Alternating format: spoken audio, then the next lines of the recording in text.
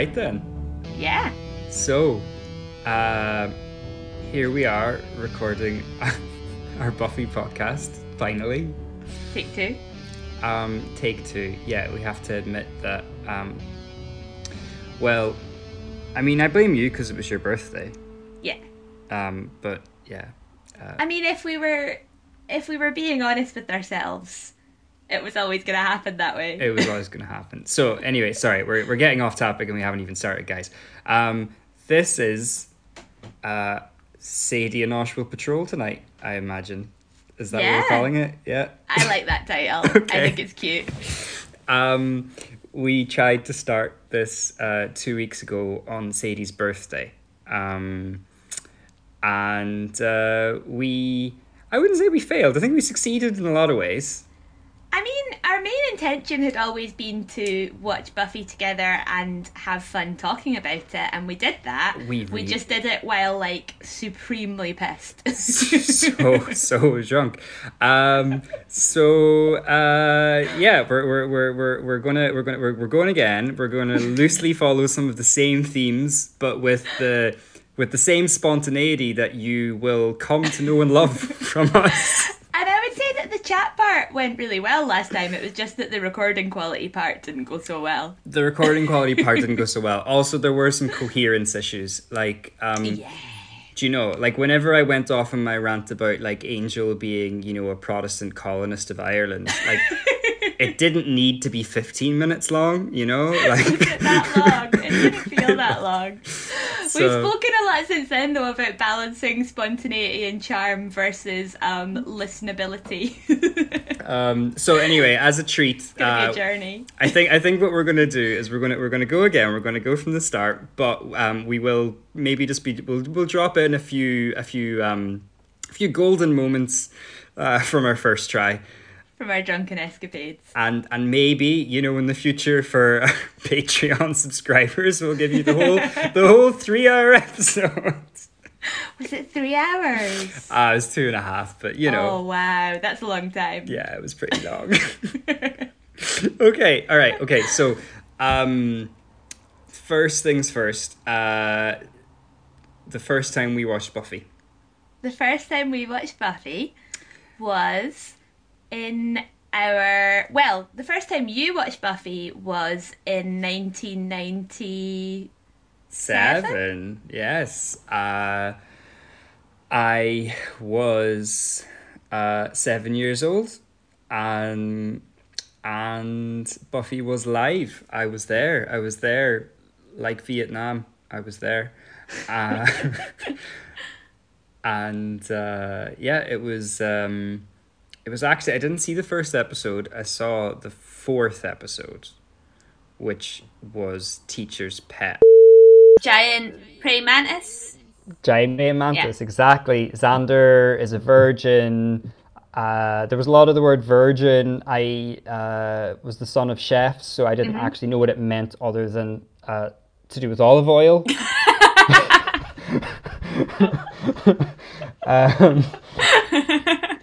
That must have been a really confusing connection for you to make, because I mean, even like later on when the word virgin comes up as being like a social stigma kind of thing, I still don't know what the connection is between the olive oil and not having had sex. Well, I mean, I guess you squeeze the olives. It's like how much you press the olives, right? I guess so. I don't know. I'm not the son of chefs, so how much have you been pressed, and that's your virginity level or something. So I think it's like the more you press them, the more bitter they get, which is true of us all. Oh wow! No, sorry, that's all the sex negativity in Buffy because I'm rewatching it. I've just internalized it.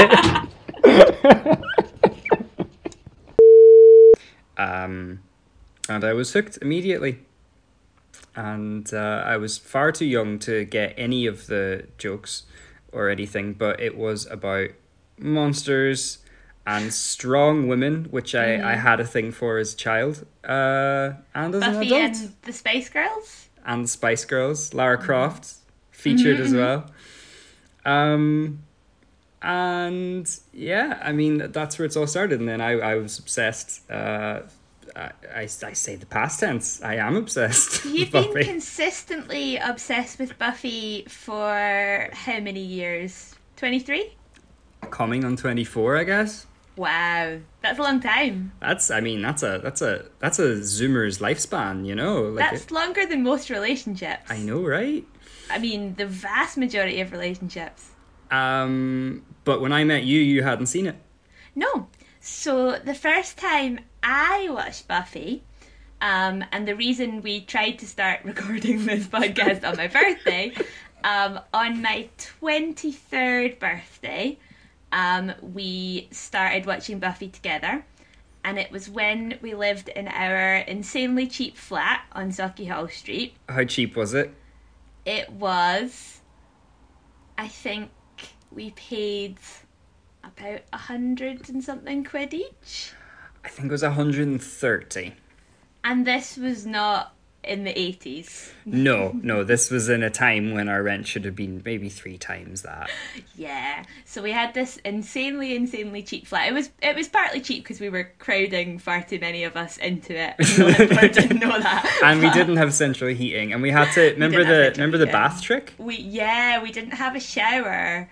And we also didn't have a boiler that was big enough to fill the bath. So, in order to have a bath, which, to be fair to us, we did try and do most days, you had to fill the bath, then try and find a way to cover the bath to, like, preserve the heat while the boiler heated again, and then fill the other half of the bath.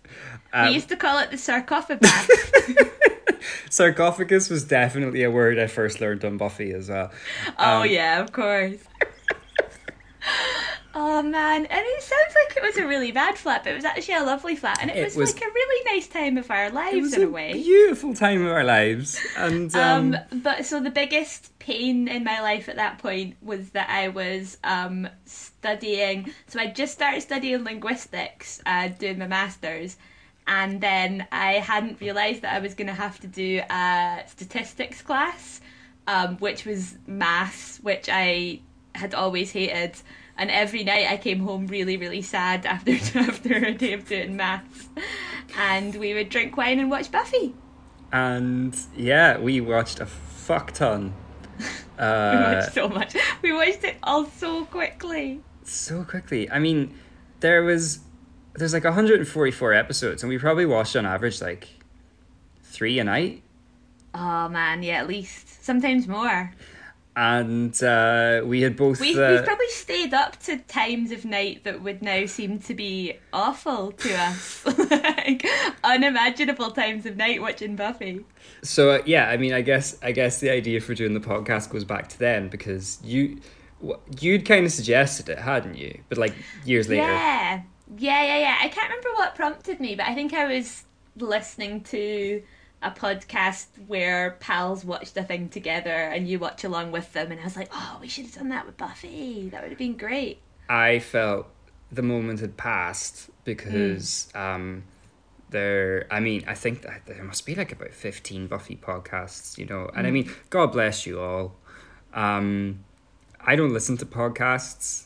I'm just making one. But I love that they exist. And I mean, I guess as more recently I came to the conclusion that maybe it's good that there's 15 Buffy podcasts, because we don't have to worry about an audience to be beholden to. Yeah. We can just talk shite, and that's really what it's about. And if nobody else listens, then we will have a document of our friendship across distance during the pandemic. Exactly. So this is a love letter from Glasgow to Manchester. And right back. And we can't hang out in person just now, so this is a nice way for us to have directed enjoyment. and for our listeners too, you know, join the party. Yeah, absolutely. So anybody who is listening to this, I would say it's probably vital that you watch along, but you watch Buffy along with us, right? Yeah, whether you've seen it before or not. We've kind of agreed that we're not gonna we're gonna talk episode by episode through all of it, but we're not gonna give we're not gonna bore you with like a plot summary. We're just gonna assume that by the time you're listening to this, you've watched the episode, right? Yeah.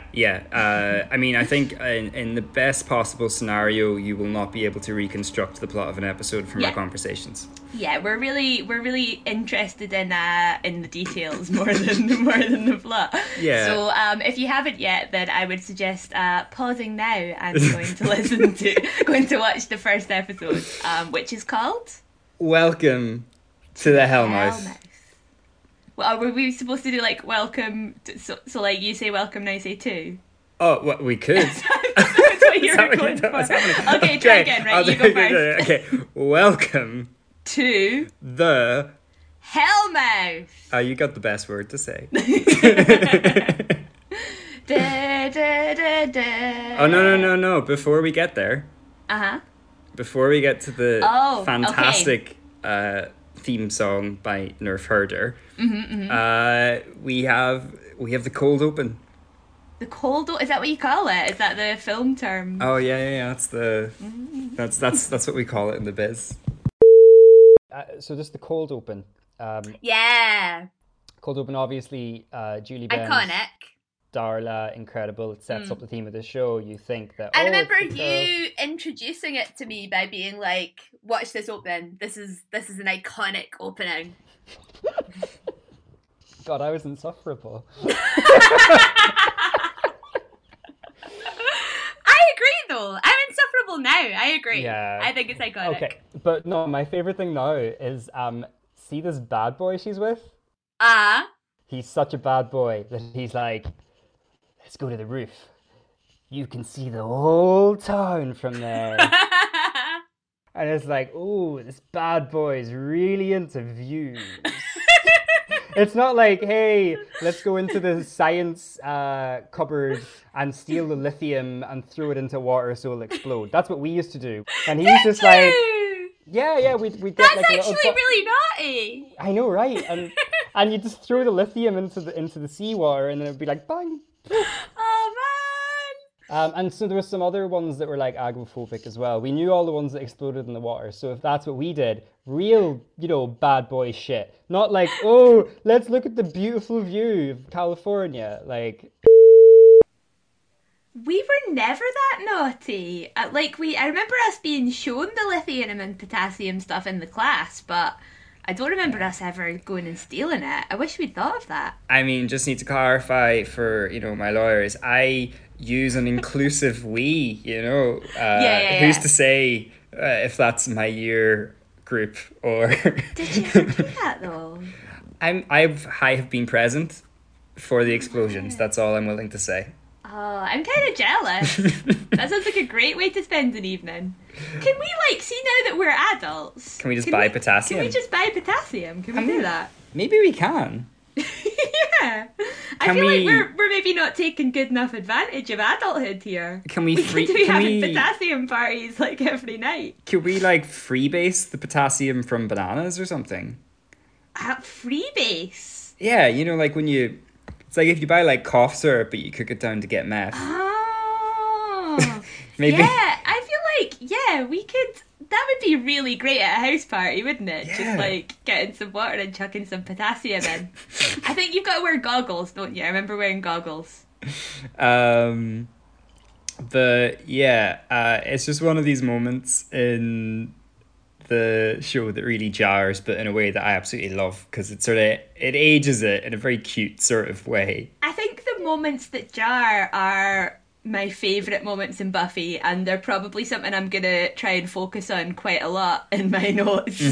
Are the inexplicable moments in Buffy the Vampire Slayer that I enjoy so much. On top of the gym, it's so cool. You can see the whole town. I started making notes, and I think I'm gonna do this for every episode. I like this idea. I started making notes of inexplicable moments in the episode. I think that goes down as one of them. His penchant for views. Another, but maybe you can explain this to me. I don't know, but there is a class, so they're in class in this episode, and the teacher is talking to them about the Black Death. Oh my god! I was like, oh my god, like we're in this plague, we were rewatching Buffy, they're talking about the plague. Well, yes, so they're in this plague, and yeah, no, I had the same thing where I was like, Black Death, pandemic, we're watching Buffy during a pandemic, but also, the teacher says to them, and maybe I misheard this, I don't know, but I think the teacher says, and the Black Death was an early form of germ warfare. I know this. Right. So tell me. My brother, who you know, is just this repository of like Owen Keeley. So much information, always learning things, and he likes podcasts. I'm making a podcast. I never listen to them. He listens to millions of them on like every single topic and stuff. And recently he's been really into the step people. But anyway, he was telling me about this when we were at home because he was talking about the step people, like I think like Genghis Khan and like all that. Okay. Yeah. Anyway, he was talking about, I think it's like Geneva, and I think it was the steppe people that did this. And it's like what they would do is, basically the Black Plague, they'd have these like bodies that would turn up dead and pussy and bulgy and bleh. And when they realized that they were contagious, what they would do is they would catapult them into the city walls, and I think it was like the city walls of like Geneva or like one of these that somewhere that is now Italy, but before it was like loads of little statelets and stuff. And you know they had big walls around the city and stuff, and they would catapult these dead bodies with the plague behind the walls in order to kill people and to thin out their numbers so they could be better invaded. Whoa! So and yeah, I only learned that about like 2 weeks before watching that. So that's not like a weird, inexplicable moment in the episode at all. That's just something I didn't know about. Yeah. In my defense, I feel like the teacher could have like given them a little bit more detail because she just said that to them. That's in their notes now, and then she just moved on to something else about the Black Death. But yeah, no, when she said that, I was like, I know this. As an early form of germ warfare. That's absolutely horrifying. I know, but I mean, it's fascinating, and yeah. And I do have to say that since we did the last episode, it is important to note that Genghis Khan has been cancelled. Are you aware of this?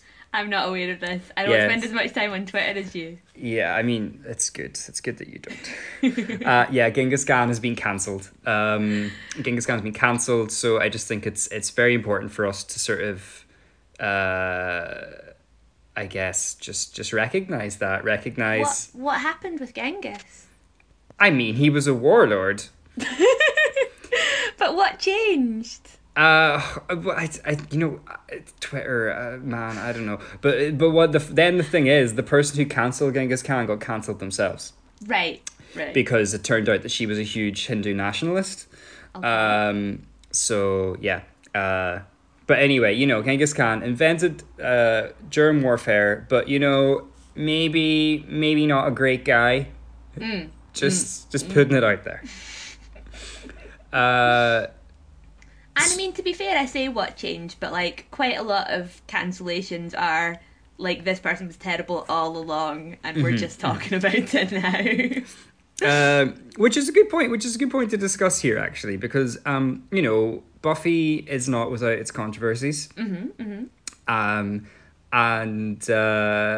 Yeah, I think we're going to come at this from the point of view that not that it was in the 90s, therefore it doesn't matter, but it was in the 90s, and I think we've probably had this conversation about it, 2, 3, or 4 times by now. So I feel like we've done that. We've processed the problematic elements of the show kind of as a community, as a generation, and now we are here in this podcast to build on that by just going back to talking shite. But if you're someone who's coming to this new and you're wondering what might be problematic about Buffy, Google what's problematic about Buffy. Yeah, exactly. You'll find some good stuff there. You'll find sources. Google Joss Whedon. That'll be a fun time for you, So yeah, I mean, we will be pointing out things from time to time, but but we're generally going to assume that you probably might already know what some of the problems with Buffy are, without us laying it out. Yeah. I guess, I mean, look, first episode, it does a lot of exposition, doesn't it? Like, I mean, yes, we meet everybody for the first time. We meet everyone. And, that makes it a bit of an uneven episode, but, it does the work it needs to do.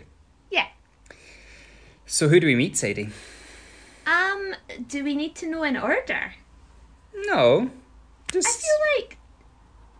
Well, I mean, this Buffy, starts to talk about our first impressions of everyone, how do we feel they're introduced, Yeah. So I was very startled by how young Buffy looks in this episode. Oh my god. She looks so young. So, like, her face is just so, like, I just want to grab her cheeks. Young to the point of squishiness. Oh, so squishy. So squishy. Like, who's a cute little baby? I don't think I completely appreciated it watching Buffy at 23. I think I just thought, she looks about a normal age. Maybe we were still a bit squishy back then, do you know? I think I was still we were both quite squishy at 23. But, I think, like, so Sarah Michelle Gellar was a teenager. She was 19. I think the other cast members ranged from, like, I don't know, like 20 to like 28 or something. I feel like Xander was 40.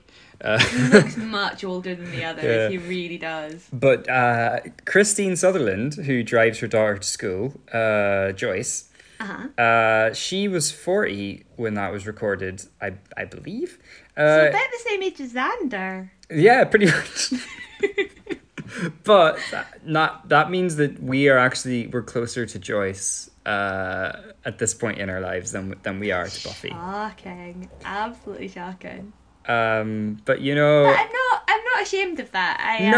I actually feel that. Like, I feel it when I see Joyce, when I see how much she tries.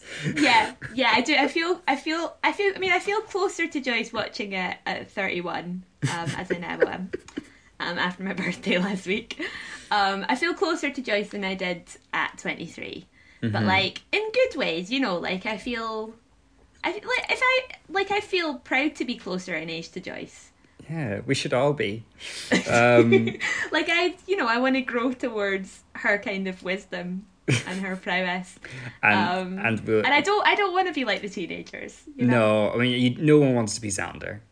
No, definitely not. Definitely not. I mean, the characters I gravitate towards most are definitely Joyce and Willow.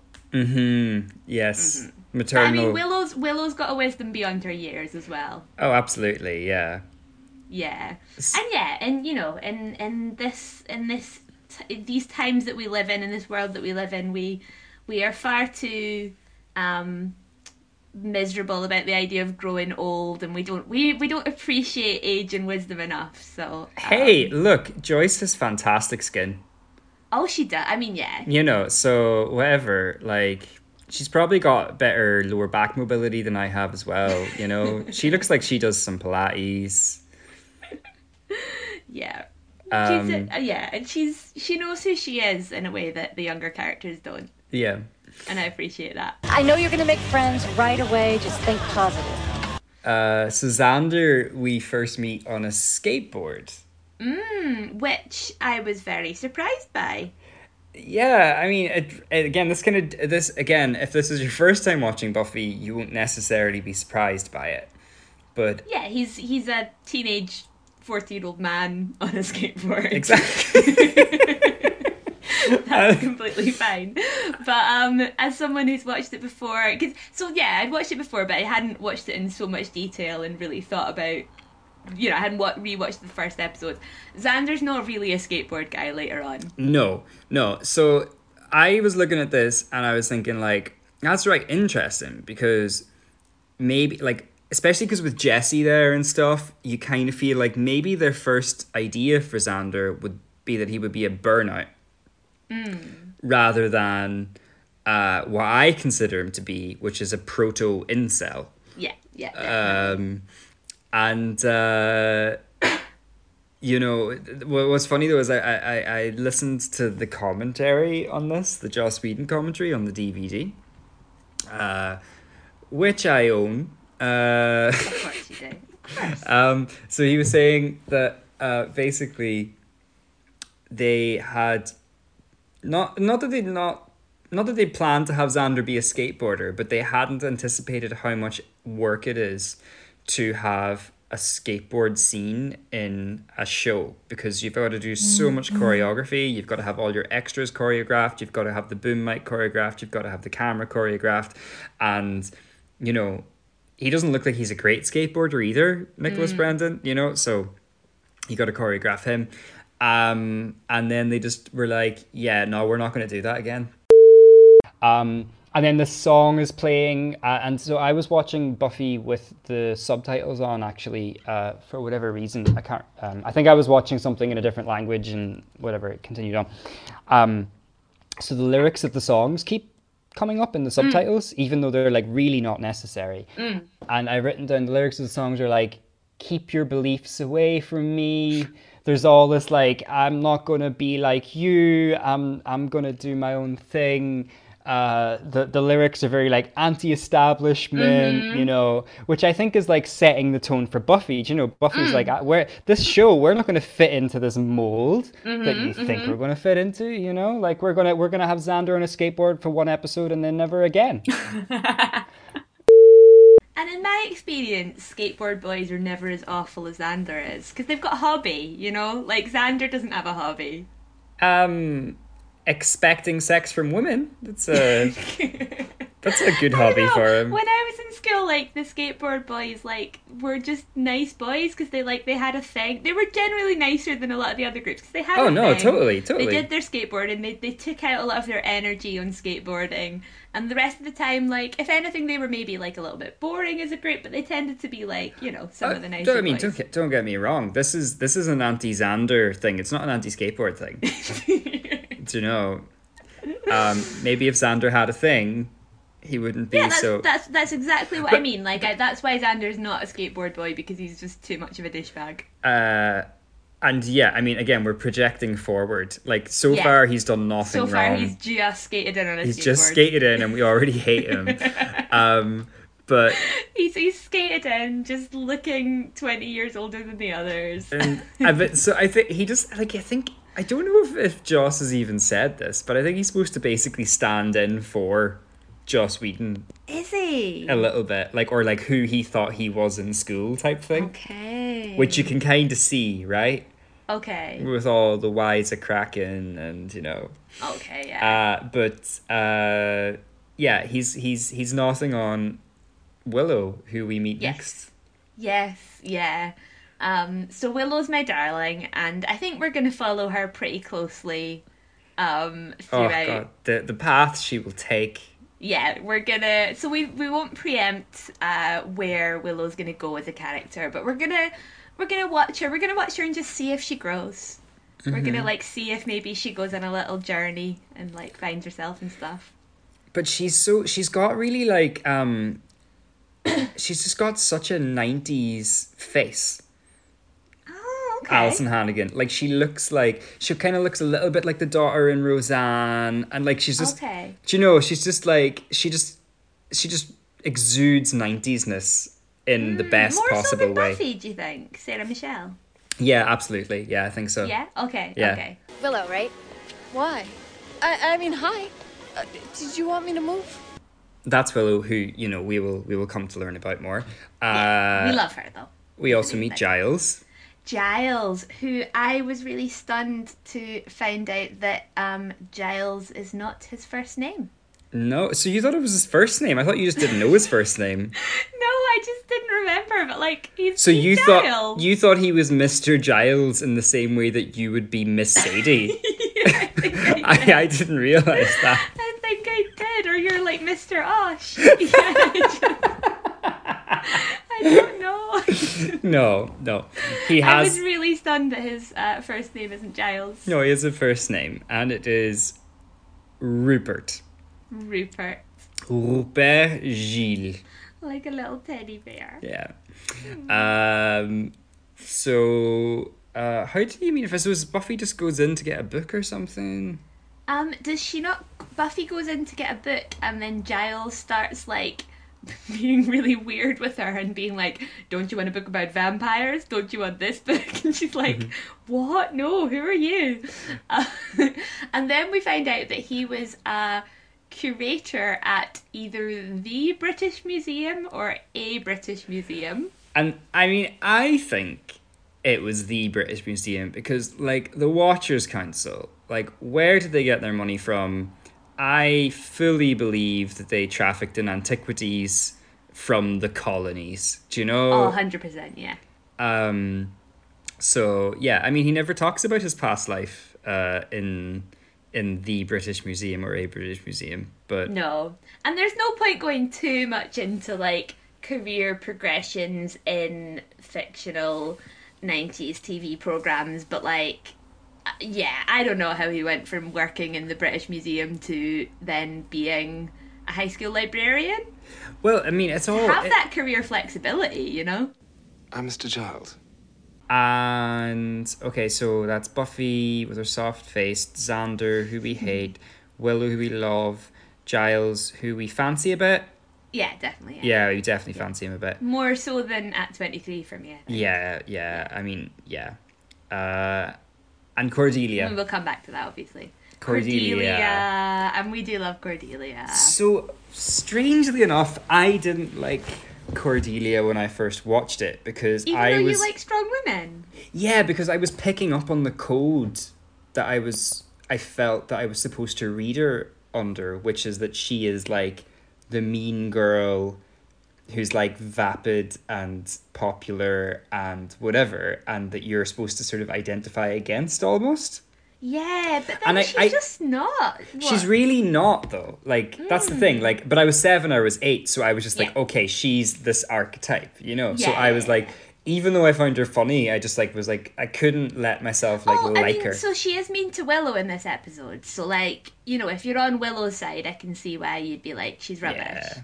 I mean, she's mean to a lot of people, like, throughout the whole thing. But it's also... kind of. But she eases up a bit on Willow, doesn't she? Oh, wait, we'll come back to that We'll later. come back to that. Yeah, no, she does. But, you know, but she's incredible. Like, just as a something that just pierces the atmosphere of the show and, like, brings it down to earth. She's incredible. And she looks amazing. Of course. And her, we did speak about this last time, but her outfit, so Buffy's outfit in this episode, her first day of school outfit, looks stunningly 90s. She's got like high sheen lip gloss. She's just like the most 90s a person can look. Cordelia, in a way, perhaps too, but her outfit has aged in a way that that like Buffy's hasn't. Like Cordelia's outfit still looks great to my eyes now. Yeah, it's aged beautifully, I feel. Timeless. Yeah, so... Is she wearing, like, green trousers and a brown shirt or something? Yeah, is it brown like, trousers kind and a green of shirt? sheer number. Yeah, but she looks fantastic. Oh, Cordelia. What do you think was Cordelia's best line in this episode? Because there's a few. So I watched the 2 episodes together. I mean, obviously, the one that's kind of quite iconic is, like, What's Your Childhood Trauma? Which I always thought was, like, a homage to Heather's What's Your Damage? But I also liked Nobody Cool Has Epstein Barr Anymore. Those are the 2 I written down! Like, but then she's like, it's like viral hepatitis. And I'm like, is that cooler? My favourite Cordelia moments, I think, in general, are when the scene cuts into her talking to people and finishing a story. And we just get, like, the end of Cordelia's story, where she kind of sums up the general point she'd be making. And that's one of my favourites. Nobody cool has Epstein-Barr anymore. And the doctor says it's Epstein-Barr. I'm like, at least it's chronic hepatitis, or at least chronic fatigue syndrome. So And then, go on. no, you go. Oh, I was just gonna say, language in general in this episode. My favourite kind of Californian 90s chat is the locker room where what is it they say? It's like one of them says something and the other goes, nay, pause. Which I assume is like no, yes. Like no, positive. I don't know. That's what I assumed. Nay, pause. I'm pretty sure that's what they say. So like so Buffy speak is like a really established thing, but that's not Buffy speak because so the whole point of Buffy speak, if you like look it up online, is that it's sort of undateable. Like it doesn't age. So Buffy speak is like a way of giving an idea of like youthful inarticulateness without using lots of like contemporary slang that's going to age really, really quickly. So if they say like, you know, nay, pause, mos def, whatever, then like within like literally 2 years, that's going to be like super out of date because teen language, you know, changes at like warp speed. Well, the chatter in the calf is that she got kicked out, and that's where her mom had to get a new job. Nay. Pause. She was starting fights. Nag Lee. But if you do things like refer to things with like loads of adjectives and like make your adjectives into nouns and your nouns into verbs and things like that, then you capture the sort of energy of like a young person who doesn't quite have the words to like articulate something quite yet. So if like Buffy was describing some sort of, I don't know, ritual or something that she came across, it'd be like, oh yeah, and they've got the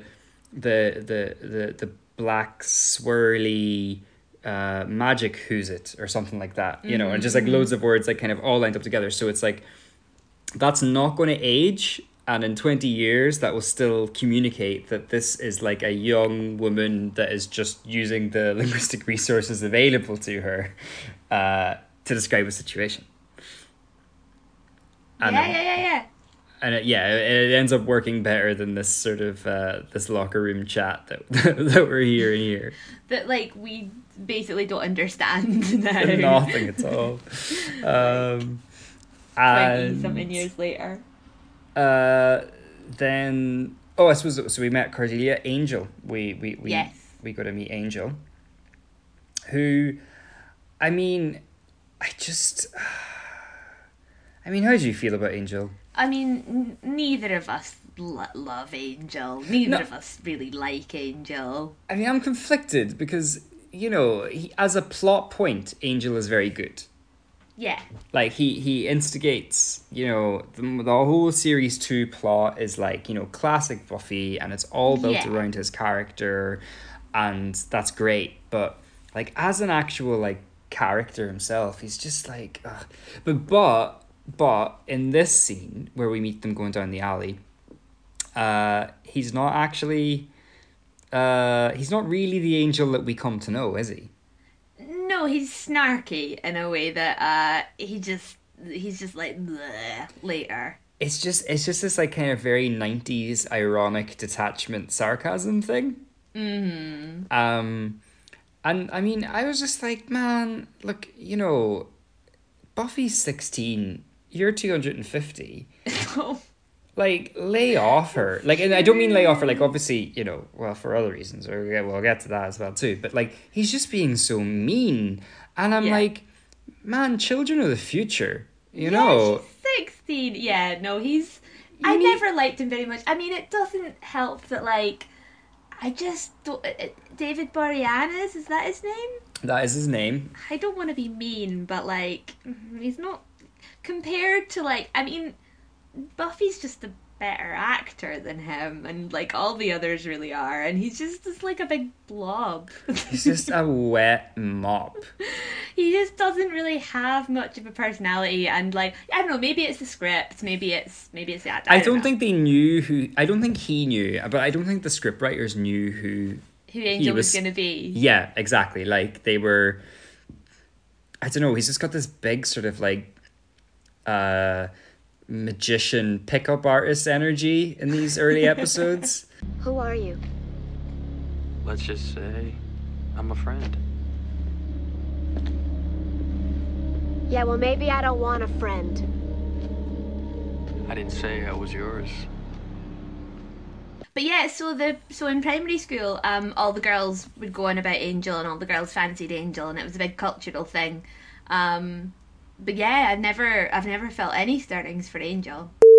Oh, Angel, he's so sexy. And then we get to the bronze. The bronze. And the bronze is, I mean, what does the bronze mean to you? Because to me, the bronze means home, Sadie. The bronze is excitement, you know? Like, I used to, if a band played at the bronze, I would like go to Virgin Megastores the next week and see if I could find an album of theirs. They let anybody in, but it's still the scene. Including Giles. They let Giles in. Yeah, it's a miraculous place, the bronze, because like there's these 16-year-old high school students hanging out there, and also their teacher. Willow is also there. The cool kids are there. The uncool kids are there. Well, this is what I was going to say. Right, so like I would definitely have associated with Willow. Absolutely. Going through school. I really wish I'd had Willow. Like, if I'd started watching Buffy when you had, I really could have done with having Willow in my mind. Oh, yeah? Yeah! Because, like, I've never related so hard to a character as I do to Willow. So you didn't have one of these characters, like, no, at all anywhere else? Not as good a one as Willow. But yeah, I watched this now and I was like, oh my God, like even though I associated with Willow, I wouldn't have had I still would not feel very comfortable just going to a nightclub by myself in case a friend turns up. Like that's a very anxiety-inducing situation for me. I don't know if I don't know if the script writers realise quite how cool that is to be able to just go to a club by yourself. I know, it's like, what, is she from Berlin? Like, where has she got this confidence? But yeah, this is no, it's not the first time we see Willow, sorry. We've seen her in school. But Buffy shows up at the bronze and Willow's just there and Buffy's like... In her cardigan, and Buffy's like, are you here with someone? And she's just like, no, I just thought maybe Xander would turn up. Like, I think that's supposed to be uncool. It was before phones. She doesn't even have a phone that she can be like, oh, I'm looking at Twitter and talking to other friends that aren't here. She just has to sit there with her Coca-Cola, presumably, because it's America and, 21 years old and all that. Well, they said, so when they say that the bronze lets anyone in, is it like an over 21s club where they just let anyone in? No, it's not, because there's another episode where Anya tries to buy a beer and they're like ID, and then she goes, I'm 1120 years old. Is it an over 18s club? It's an over 18s club, but you must have to be over 21. You have to be 21 to buy alcohol. Because okay. they do ID people on the way. Right, so this is just outside of our cultural frame of reference, I guess, because like we haven't had an experience of having a club that you can go to before you can buy booze. But this is a good diversion. Tell me about your experience at the Unders. The Unders. So, because you had an Unders, didn't you? We didn't call it the Unders. We called it very like metonymically. We called it the Metric, which was its name. We didn't have a name for like the general concept of going somewhere that was an underage disco. We just called it by the name that it was. The Metric was in a barn. To this day, I do not know where it is because basically you would get there by call the minibus and be like, I'm going to the Metric, and then it would pick you up with like 15 other people from... Whoa, you had to call it in advance? Yeah. So it would pick you up with like 15 other people from the town. They would go to everyone's houses, pick them up. Then it would drop you in Mayville, which is the nearest town. Then in Mayville, all of the minibuses that had dropped people to Mayville would leave. And then you get a larger kind of medium-sized bus where all of you would get into that bus, and then that would drive to the Metric. And that would take another hour or so. And then all of the different buses from all over Donegal would from all around there. Then you queued to get into what was an actual barn. And there was always like a line of like guys collapsed in the hedge because they had like not quite got the balance right of like, obviously you can't drink inside, so you have to down your like whatever, a quarter of vodka before you get in, but they, you know, just done it a bit too far and they couldn't get past the bouncer, so now they were stuck in literally the middle of nowhere, and they just had to wait there for like 3 hours before the buses went home again. Oh. I only went like twice, and I can't say I have a great experience of it. So. Oh man, I'm so sorry. Wait, why are you apologising to me? Because I lived in the city and we had like multiple different under 18s clubs, which were just in the different grown-ups clubs but a little bit earlier. Yeah, see, And there was like a goth one and there was like an R&B one. Like there were different genres depending like what music you liked and stuff. And no, we just had we had one and it played Scooter all night. We did have one that played Scooter all night, which I went to a couple times. It was called Eagle. It was, yeah. And but then we had The Mission, which I found when I was about 14. And I went there, and so The Mission was like a grown-up club, but there was an underage version. So, oh yeah, sorry. Oh, I was just gonna say it was quite a lot like the Bronze. Oh, really? Yeah, and I mean not in all way. Like obviously, the Bronze, like college kids didn't go there. You know, like it was you didn't go there if you were over maybe 16, 17. But yeah, the general ambience was quite bronzy, and there were always bands playing. Like there were always live bands during the night, and then there would be like. I'm sorry, Osh. It was like not a bad underage club experience. No, it was fine. But the thing is, because compared to yours sounds pretty bad. No, the Bronze we did not have. No. But I had the Bronze. I did have the Bronze because I had Buffy. Mm-hmm. You did have Buffy. So the band that's playing. Yes, who's playing in the first episode? They are called. What's happening at the Bronze? So the band's called Sprung Monkey. And I do not know where they went to. I do not know from whence they came. I do know from looking them up on IMDb that they had about seven songs that were sequenced for like the first, I don't know, 4 or 5 episodes of Buffy. So I don't know if they made like a package deal with the TV show for their rights or what. This is another moment that dates the TV show, would you say? What, the band? Yeah. Yeah. And like the camera work around them, and it's like bouncing up and down. The camera jumping up, yeah. And it's just like diet Rage Against the Machine nonsense, and it's But you know, it's perfect. It's also perfect. It's what we needed at that moment. Much better bands will play in the Bronze as Buffy grows in stature. So we'll come back to this. We'll talk about what's going on in the Bronze night by night, episode by episode. So yeah, Giles is chatting to Buffy about honing her senses. So what does she hone them on? Oh, this feels like a test. She has to guess who's a vampire. Is that right? Yeah. She has to look around and be like, which one's a vampire? But she doesn't hone her senses. She just looks for the one with the worst outfit.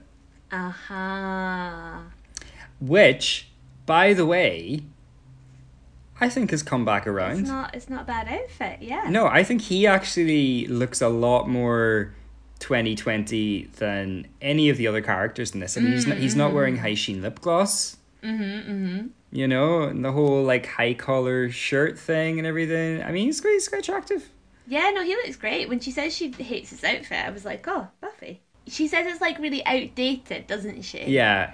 But she doesn't understand that fashion is not a straight line, it's a spiral. What's with the outfit? Live in the now, okay? You look like DeBarge. Now, we can... Blah, blah, blah. This guy heads off with Willow. They go into a crypt. And Buffy follows with Xander. I can't remember. And then, boom, fight scene. Fight. Which, I mean, very instrumental. Yeah. Not that much to say about it, is there? Nah, not really. No. But, you know, Luke comes into contact and Darla is like, she's strong, and, you know, we get a little bit of danger. Because it seems for a moment like Buffy's maybe gonna die in the first episode of her eponymous TV show. But we know she's not. No. And we're just gonna skip right through to the second episode here because, you know, it's a two-parter. It's a two-parter, you know, it's a bonus. So she doesn't die because of Angel's crucifix that he gave her as a present. Was it Angel that gave her? I think it was Angel. Yeah, that sounds right. Yeah. Then they fight a little bit more, and boom, that's it. So the fight continues across both episodes. Yeah, it does. Yeah, I think she managed to escape and save Willow and Xander, but they can't find Jesse. And yeah, I mean, look, I'm gonna be honest with you. The second episode, my notes are like all over the place. I feel like I'd sort of made my mind up at this point. Is this because we were really drunk by this point? Well, no, because I'd also made notes. Oh no, you were sober making your notes. I was sober when I made my notes. But one thing that I have a note here that says, like, I don't know how they do things in Britain. They got that royal family and all kinds of problems. Did they know about Prince Andrew? I don't know, but I loved that bit as well. Because this was 97 though, so... I think maybe Diana. Yeah, because 97 was the year Diana died, wasn't it? I think it might have been. I know this was early 97, Buffy Series 1. You know, so maybe Diana hadn't died yet. But even before she died, there was like a lot of kind of scandal-y sort of stuff going on, wasn't there? Mm-hmm. I mean, there was the Martin Bashir interview, which is, you know, very iconic. I mean, I don't know about that, I don't think. No. Well, you should rewatch it. It's amazing. When he's like, would you ever want to be queen? And she's like, pauses for like a very long time and goes, I should think that I would be queen of people's hearts. Oh, wow. It's kind of amazing. I got in trouble at school for saying I didn't think it was such a big deal. Oh, did you? Yeah. You got in trouble. Tell me about this. I just, it was in the toilets and I was talking to a bunch of girls and they said they were really sad about Diana dying. And I just said, well, I don't think it's that a big deal. People die all the time. I presume that... You're such an edgelord. I presume this is something I picked up from my dad, because my dad was never like so into the royal. I mean, he would have thought it was sad that Diana died, but like not more sad than anyone else dying, you know, that kind of thing. But yeah, I did. I got in trouble. It was quite upsetting. So what? They snitched on you. They said, teacher, did. Sadie says she doesn't care that Diana dies. Yeah, Sadie says she doesn't care that Princess Diana died, and then the teacher was like, Sadie, it's really sad when someone dies. And I was Wait, like, did you not go to a Catholic school? Yeah. But they were still royalists. I guess so. Everyone was at that. But like when Diana died, everyone was a royalist for a little while. So yeah, then there's the scene underground. With the Master. The Master. Who we have met before, but we obviously didn't feel like it was necessary to talk about him. Yeah, well, I think he just sort of appears briefly, but it's not a particularly interesting scene. So we've like been introduced to him when we were introduced to all the other characters, but like yeah, he rises from like a lake of blood, blah blah blah, normal stuff. This is the first time he kind of really is there in all his glory. Mm-hmm. And this is a scene. It's a complicated scene. Yeah, this is quite a sexy scene in a way, right? There's some complicated sexual dynamics. I mean, I feel like all of these underground scenes have quite a sexual menace to them. All these ones around the Master. Yeah. But this one has my body is your instrument. Oh no, that's actually a slightly later scene. Oh, is that a later scene? Sorry. But I feel like we can definitely bring this all into the one conversation, just so we don't have to come back here. This is sexy because it's like Luke, Darla, and Jesse, and I think Luke is like kind of giving giving Jesse a little bit of like a neck massage, you know, just a little bit of oh yeah, we'll use him as bait. And I thought you nothing more than a meal boy. And I mean, the Master is a bit of an S&M icon. It's isn't called it? the Master. He's the Master, do you know? And he's wearing this leather number with these, you know, with the big buttons. It's pretty kinky. Yeah, and I feel like that is a recurring thing throughout Buffy, right? But particularly with Kinky the villains. vampire, yeah, the villains. Mm-hmm. Absolutely, yeah. Again, I mean, and I think again, this would fit into the sort of general sex negativity of Buffy, that all of the villains are sort of kink positive. Oh. And yeah, there's that scene where he's my body is your instrument a little bit later through Luke, which, I mean, I'm pretty sure, I don't know if he says like I'm coming, but like he says something along those lines like, give me more.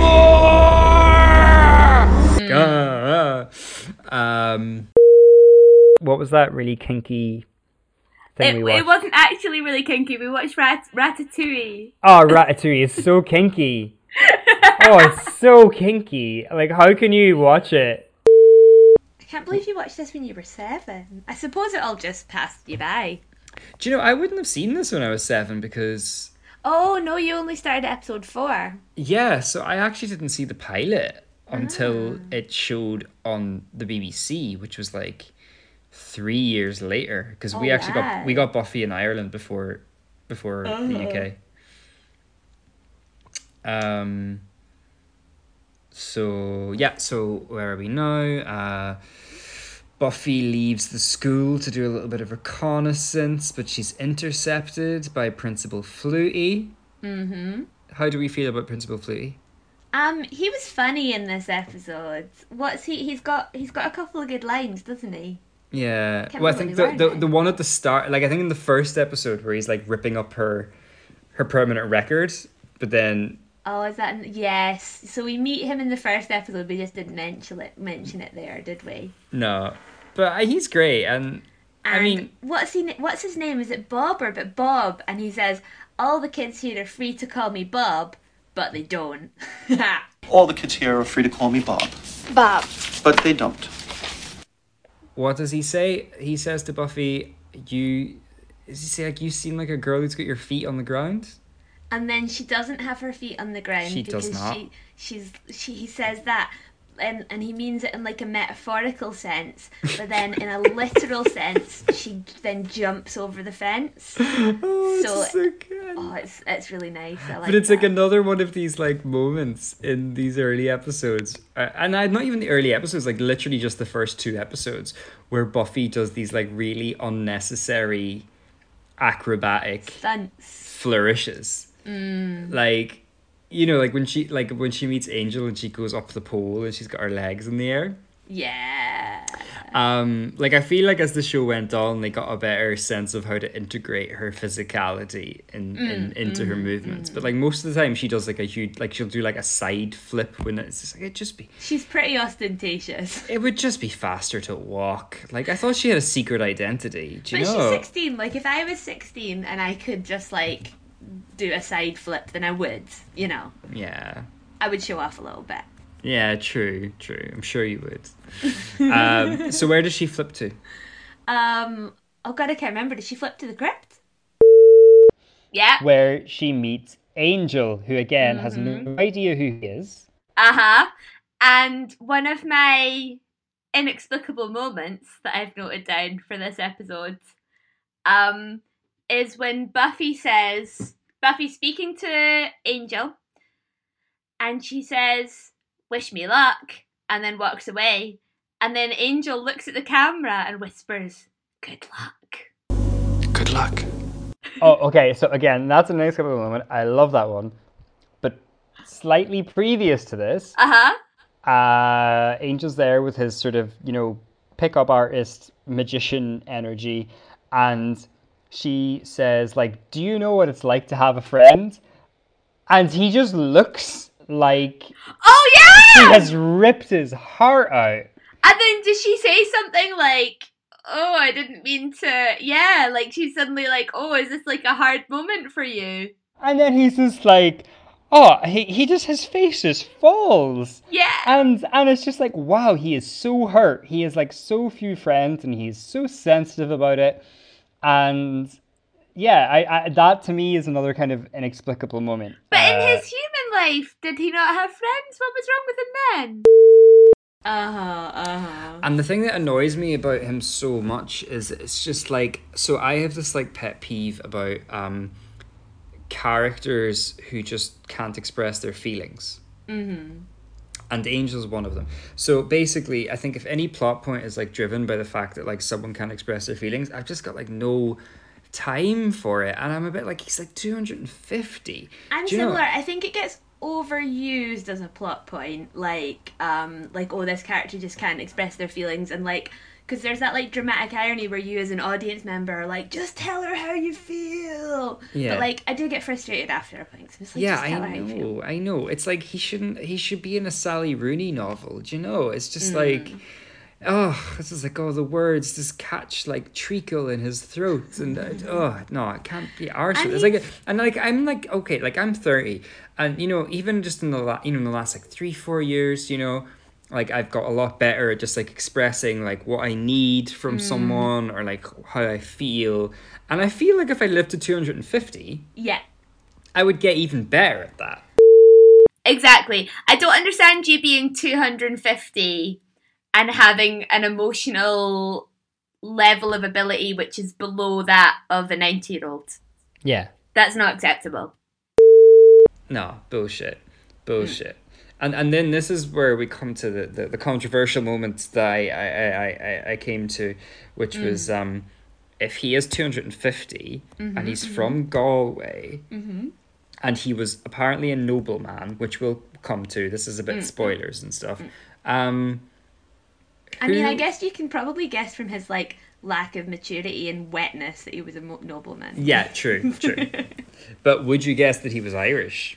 Definitely not. No. At no point, even later on when he does his Irish accent, would I guess that he was Irish. You'd have no idea. We'll come back to that. You would think he's Jamaican, yeah. But he was a nobleman in Galway in the I guess like the 1800s or something. Yeah, sounds about right. No, 1700s, in the 1700s. So I was like, well, if he was like a member of the elite during this period in Ireland's history, then he was probably a colonist.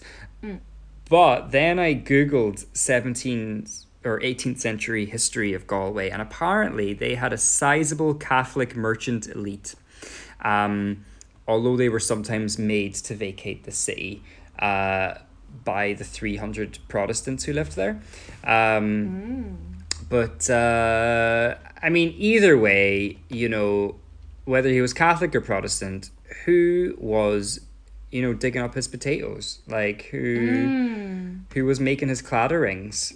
Do you know, like, this was, you know, he was a fuckboy to begin with, and he's a fuckboy right now. Yeah, absolutely. And that is a plausible backstory for Angel, a plausible theory about how he became who he is. So then there's the computer lab where you've got this like stoner guy. Oh yeah, I liked him. I love him! I really wish... Who's Buffy? Who's this chick? What's her deal? Oh my god, I love it so much. I really wish that he'd become like a regular character.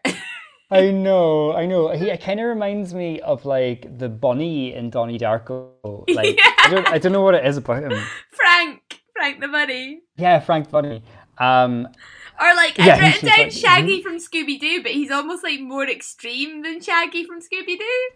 And it's just like he's got such this gormless face where he's like, what? Like everything they say, he's just like chewing the scenery around like it. He's there to be this comedy character, but then he doesn't say anything funny, and then he just goes before he has a chance to say anything funny. Like I feel like they might have had stuff planned for him being funny, They did have him in another episode in series 1, but like again, just like, oh, what? Because he pops up just like larger than life, right up at the camera, ready to do his lines, and then he just doesn't have any good lines. Yeah, I think it was the 90s. Who? Buffy, the new girl. What's your deal? And it feels at this point like we're getting these little glimpses of people who maybe the writers haven't even decided if they're going to be like main characters or not. Like they're like auditioning for like a part as one of like the pals. Yeah. And for whatever reason, he just doesn't get there. Yeah, like I feel like maybe the girls in the locker room who are like, nay, pause, was deaf. Like I feel like they're maybe in that kind of category as well. But he just pops up and then disappears again. Yeah. And yeah, but I mean, he is scorched into our hearts forever because he's just he's so loud. Like he's just so his face is a bit much. That might be why he didn't become one of the main guys, because his face is just like. And then Buffy is in her bedroom with Joyce. Who is a great mum. She's such a good mum in this scene. Joyce is a great mum. Joyce wants to understand her daughter. I've written this down, and I feel like this is something that I did at 23 watching Buffy understand, that Joyce was like a cipher for a great mum.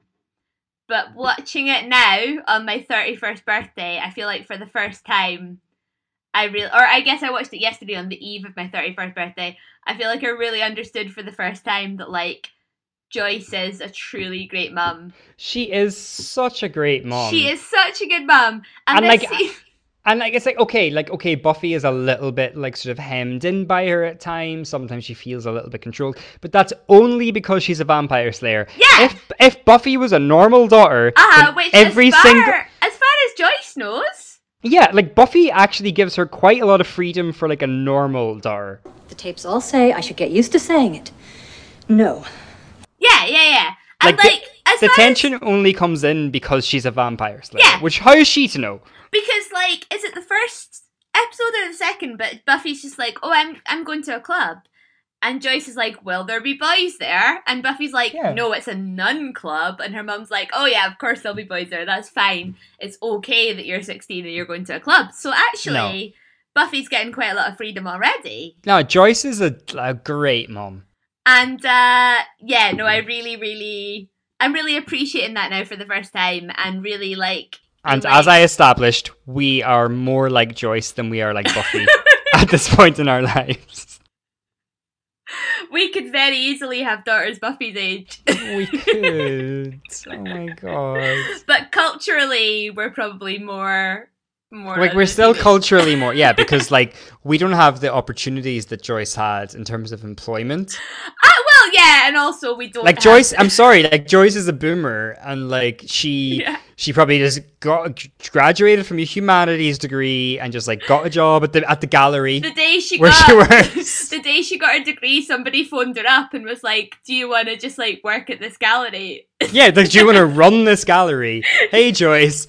There is a gallery opening in Sunnydale. We want you to be the director. We heard that you'd got a degree. Do you want to...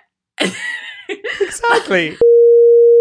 So, we have very different life experiences to Joyce, but, I think for the time that she was in, she was an impeccable example of motherhood to us all. And then she says that line to Buffy, where she's putting down her foot and she's saying, like, you can't go out. And she says, I know, Buffy. Everything is life or death when you're a 16-year-old girl. And I mean, what is that if not the manifesto? Yeah. For Buffy the Vampire Slayer. Yeah. Joyce is a really underrated character, because I don't think many people, when you talked about Buffy, would talk about Joyce initially. People talk about even like Giles, and his part is maybe it's a bit bigger than her, but Joyce is really at the heart of Buffy in a way that I don't think is often recognise. I know, and then it's sort of like, in a way, she has that Principal Flutie role where she stands in for a caricature of like a 90s mom. But she becomes so much more than But that. she becomes so much more, and you know, it's just beautiful. But we're obviously projecting forward our love for Joyce, because even in these first episodes, there's not a lot to work on, but we're working it's backwards. Impossible not to, though. Yeah, and I mean, we're doing that kind of for everybody, like, you know. Yeah. Especially Xander, because, you know, we hate him inexplicably for how early in the series we are. Yeah. And but it'll all become clear. So then Buffy goes to her box. Yes! Are we gonna say the same thing? This was one of my inexplicable moments. Okay, we'll say it on 0. So 3, 2, 1. Jar Communion wafer! Why does she have a jar of communion wafers? No, the thing is, like, I can understand why communion wafers would damage a vampire. Right, like, I can understand, like, they are a sacrament, they have been blessed. Like, if I was, like, you know, like, say we were, like, at a house party, and there was, like, secretly a vampire, and I'd be, like, putting her in the bowl of communion wafers, and then we'd all be eating them, and then they couldn't, because they put it in their mouth, and then their tongue would melt off. But, like, in a battle, like, in a fight, like, when, what is she gonna do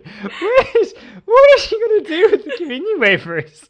Is she trying to, like, throw them into their mouths, like, in the moment that they're open? She just has this huge jar of communion wafers. She doesn't just have a couple. She's got, like, maybe 50. And, like, no, I mean, I get where she could have sourced them from, because she's also got holy water or whatever. Yeah, it's a sort of like, it's kind of like as if she had, like, a whip. Like, you know, I can understand that this might do damage, but I don't understand the context in which you think this is a good way to do damage to a vampire. Like, where are you going to get this opportunity, like, to... You know, and we never see them again. We never see. Like,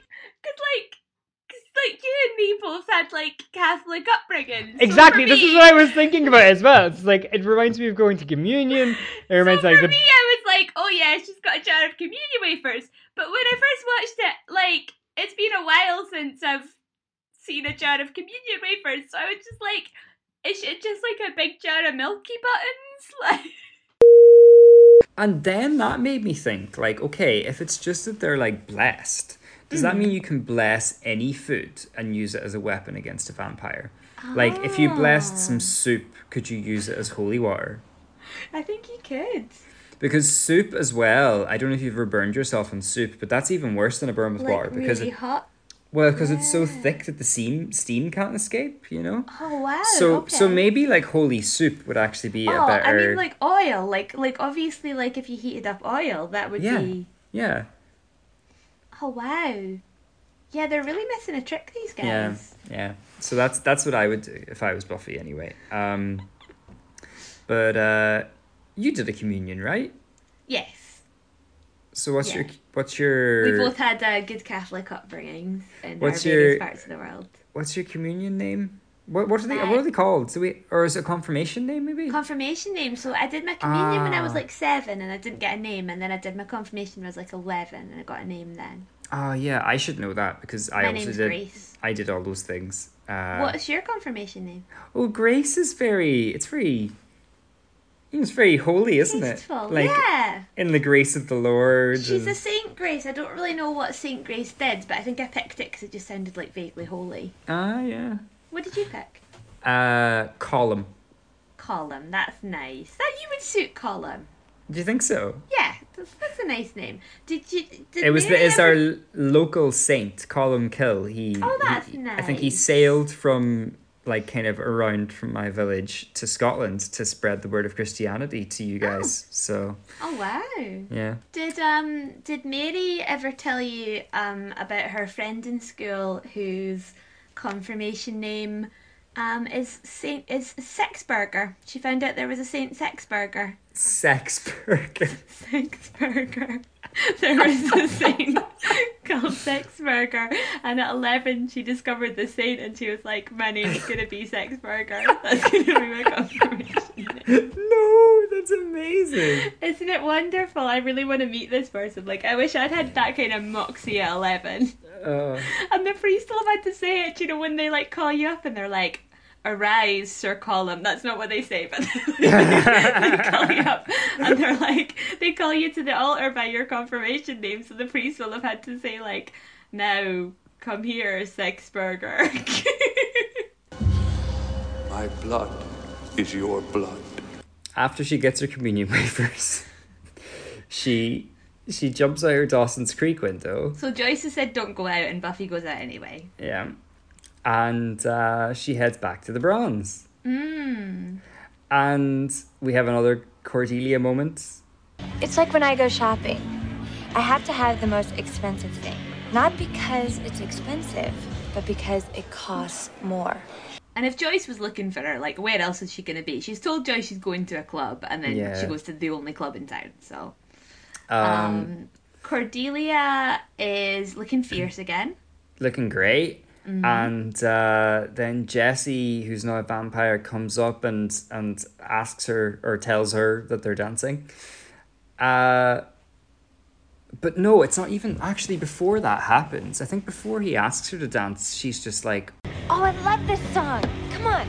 And it's like this really grungy number. Like super grungy number that I wouldn't have necessarily thought that a Cordelia type would like. No. What do you think what would you expect? Okay, the year is 1997. What is Cordelia listening to? Oh, I just spilled wine everywhere. Before I spilled about a half a bottle of wine on my carpet. I was asking what music you think Cordelia would have listened to in 1997. So... Okay, my phone just fell. I'm going to look up... do you remember Fresh Hits? No. You'll certainly know, like, Now. Like, Now This Is Music. Yeah. Right. Okay, so Fresh Hits was, like, one of these kind of, like, Now compilations. Uh-huh. And I remember having the Fresh Hits 1997 compilation and Fresh Hits 1998.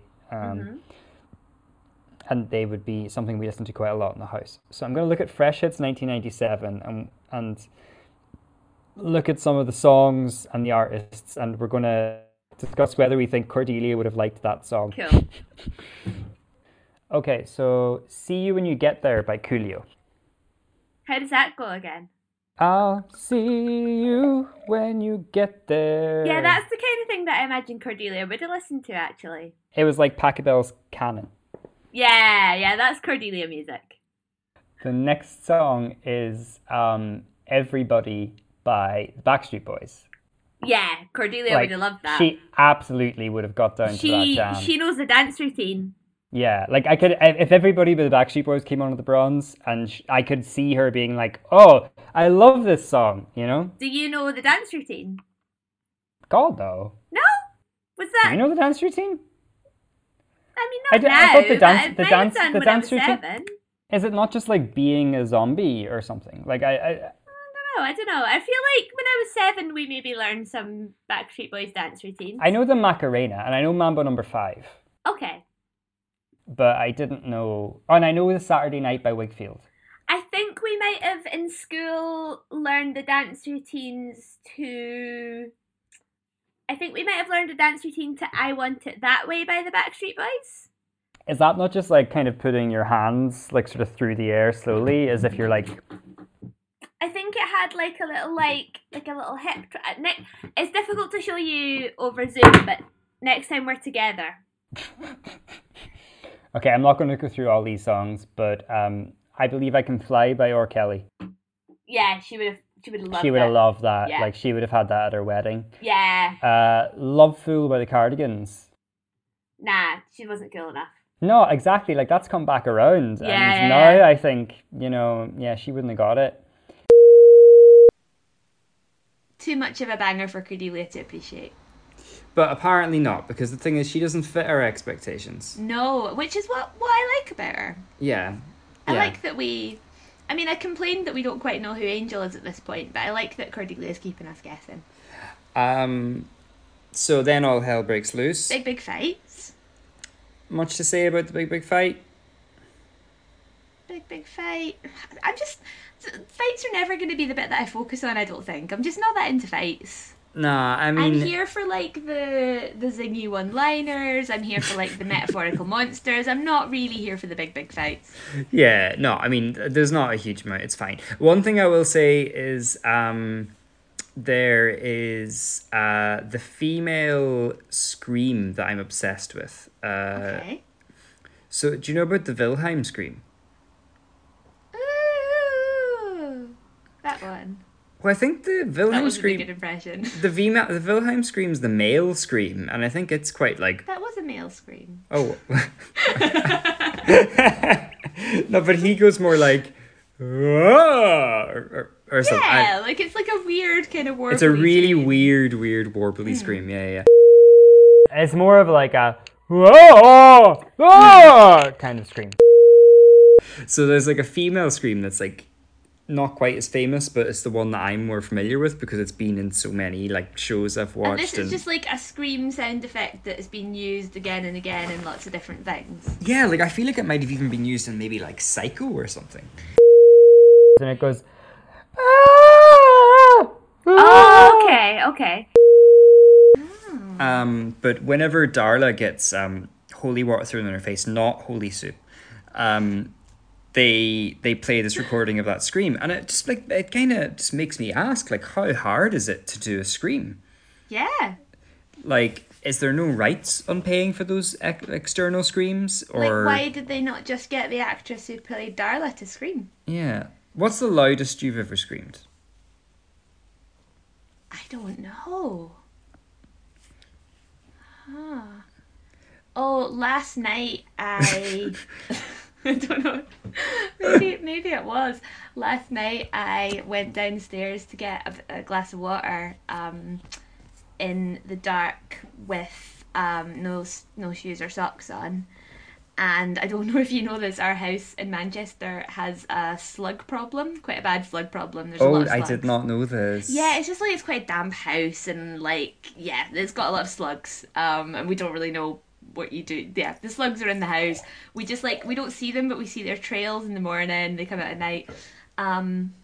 I heard like, I stood on something and I heard a noise and I turned the light on. I had stood on a slug and it popped.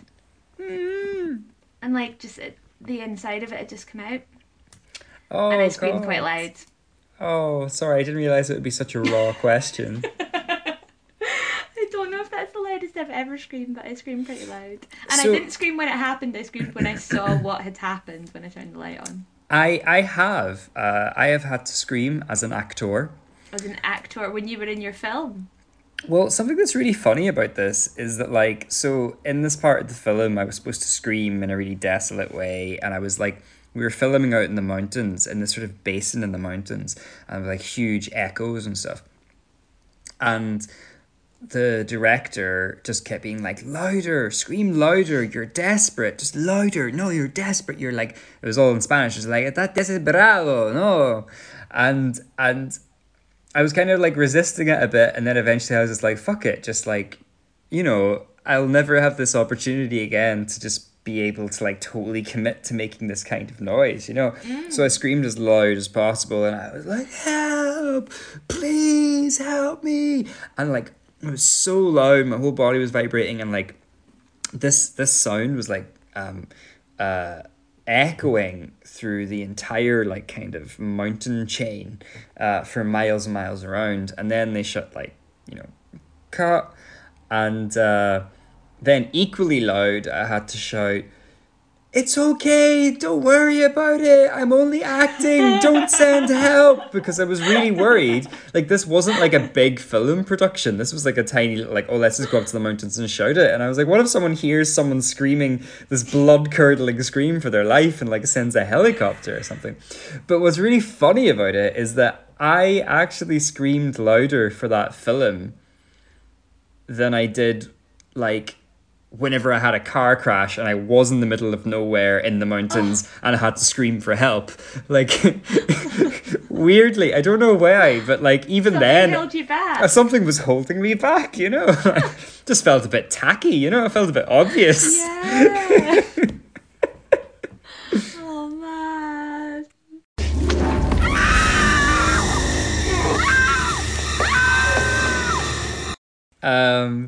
So, you know, bish bash bosh, they have a big fight. And, you know, Buffy wins. Yeah, Buffy wins. Saves the day. And the last thing you see then is Angel outside.